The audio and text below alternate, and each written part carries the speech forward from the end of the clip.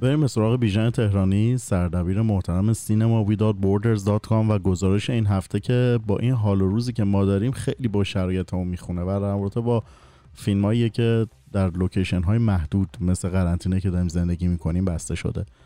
مطمئنم که شما از شنیدنش لذت میبرید و بخشی از این فیلم ها رو هم میتونید به راحتی پیدا کنید روی نتفلیکس، آمازون پرایم، یوتیوب، آیتون و تماشا کنید.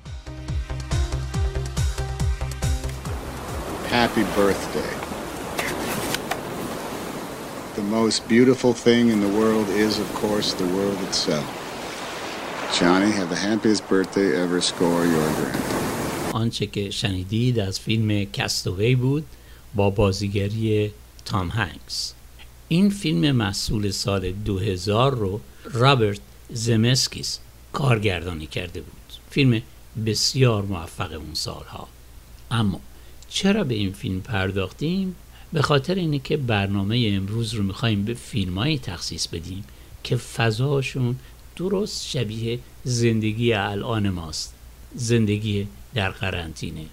فیلمایی که تمام داستان در یک فضای معین میگذره. مثل این فیلم که تام هنگس نقش یک کارمند اداره فدکس رو بازی میکنه که هواپیماش سقوط میکنه و در یک جزیره دور افتاده و غیر مسکونی گرفتار میشه. تمام کوششش اینه که راهی برای بقا و برای بازگشتن به تمدنی که از اون دور شده پیدا کنه. و در یکی از صحنه‌های فیلم باز داستان شبیه ماست. یعنی دندون درد غریبی میگیره و مجبور میشه که خودش دندون پزشک خودش بشه. درست مثل این روزها که پیدا کردن دندون پزشکی که به درد شما برسه تقریبا غیر ممکنه. به صدای همین صحنه از این فیلم توجه کنید. I used to avoid going to the dentist like a plague. I put it off every single chance I got. But now, oh, what I wouldn't give to have a dentist right here in this cave.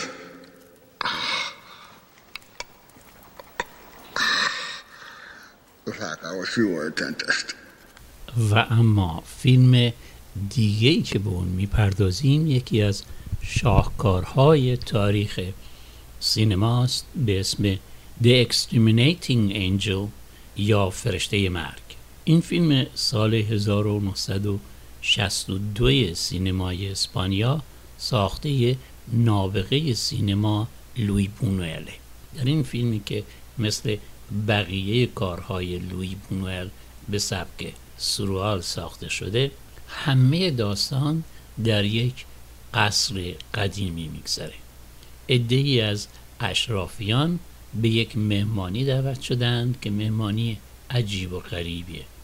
اول از همه پیش خدمت‌ها یکی بعد از دیگری ناپدید میشن و بعد مهمانان قادر به ترک قصر نیستند. هر آنچه که از غذای شب پیش مونده میخورند و کم کم به گرسنگی میرسند. گرسنگی و تشنگی و خشم و عصیان. فیلم بسیار زیبا و مؤثره و اغلب مورخین و سینما شناسان این فیلم رو در رده بهترین فیلم های تاریخ سینما میدونند. این فیلم رو هم میشه که از اون فیلم های قرنطینه‌ای اسم گذاشت. به بخشی از صدای این فیلم توجه کنید.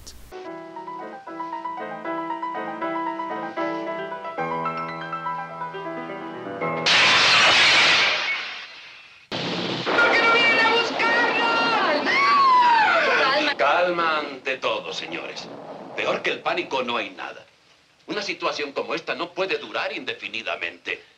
No estamos encantados, amigos. Este no es el castillo de un brujo.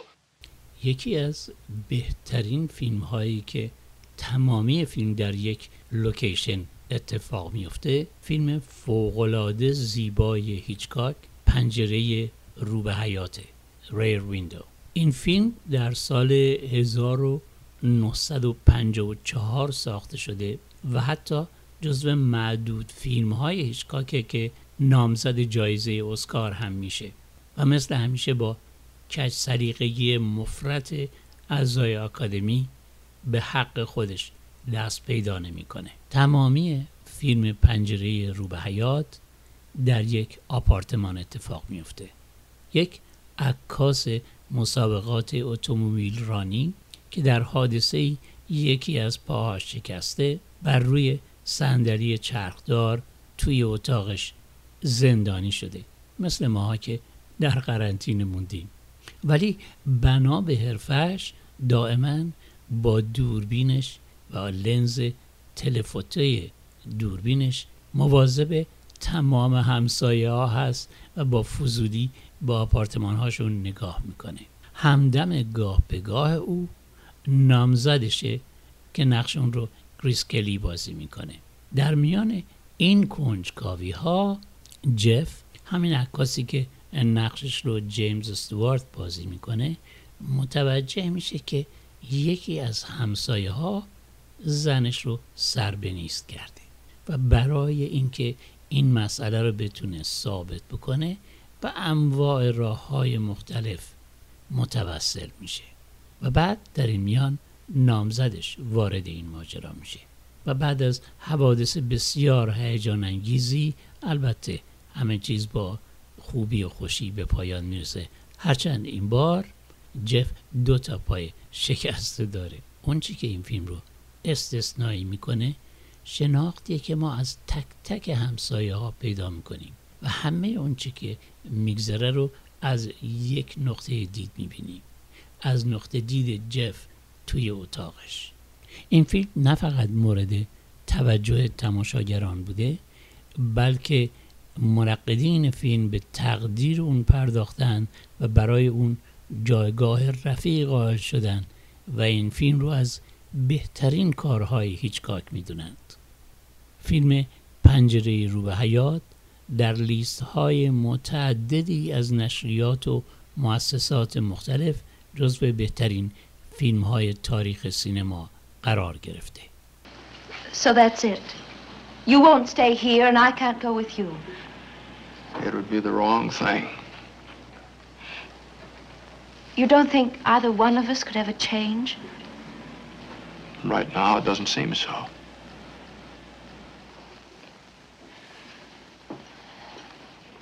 I'm in love with you. I don't care what you do for a living. I'd just like to be part of it somehow. و اما آخرین فیلم قرنطینه‌ای که به اون میپردازیم یک فیلم ایرانی است. این فیلم نیست ساخته جعفر پناهی.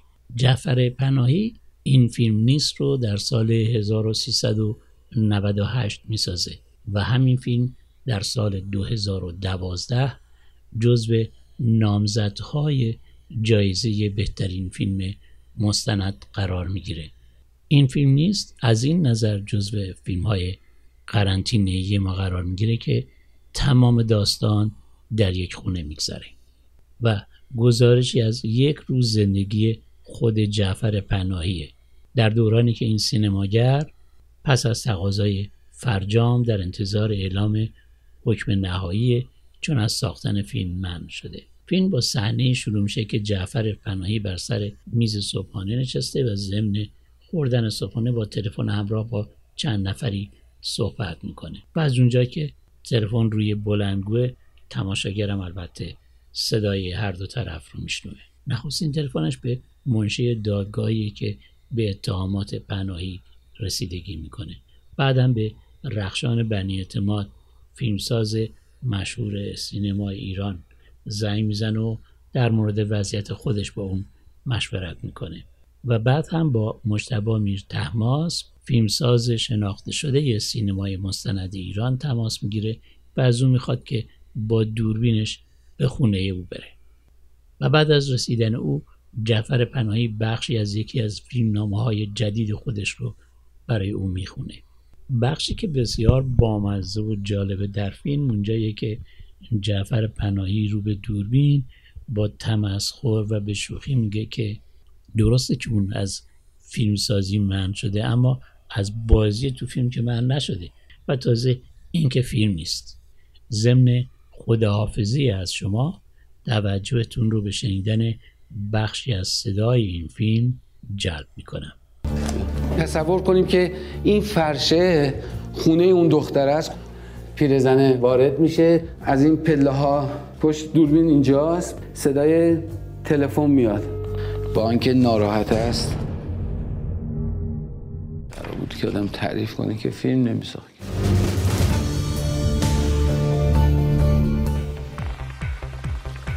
ویژن جان ممنونم ازت و با امید اینکه هفته آینده گزارش دیگری رو ازت داشته باشیم ازتون دعوت میکنم به cineMaWithoutBorders.com هم سری بزنید.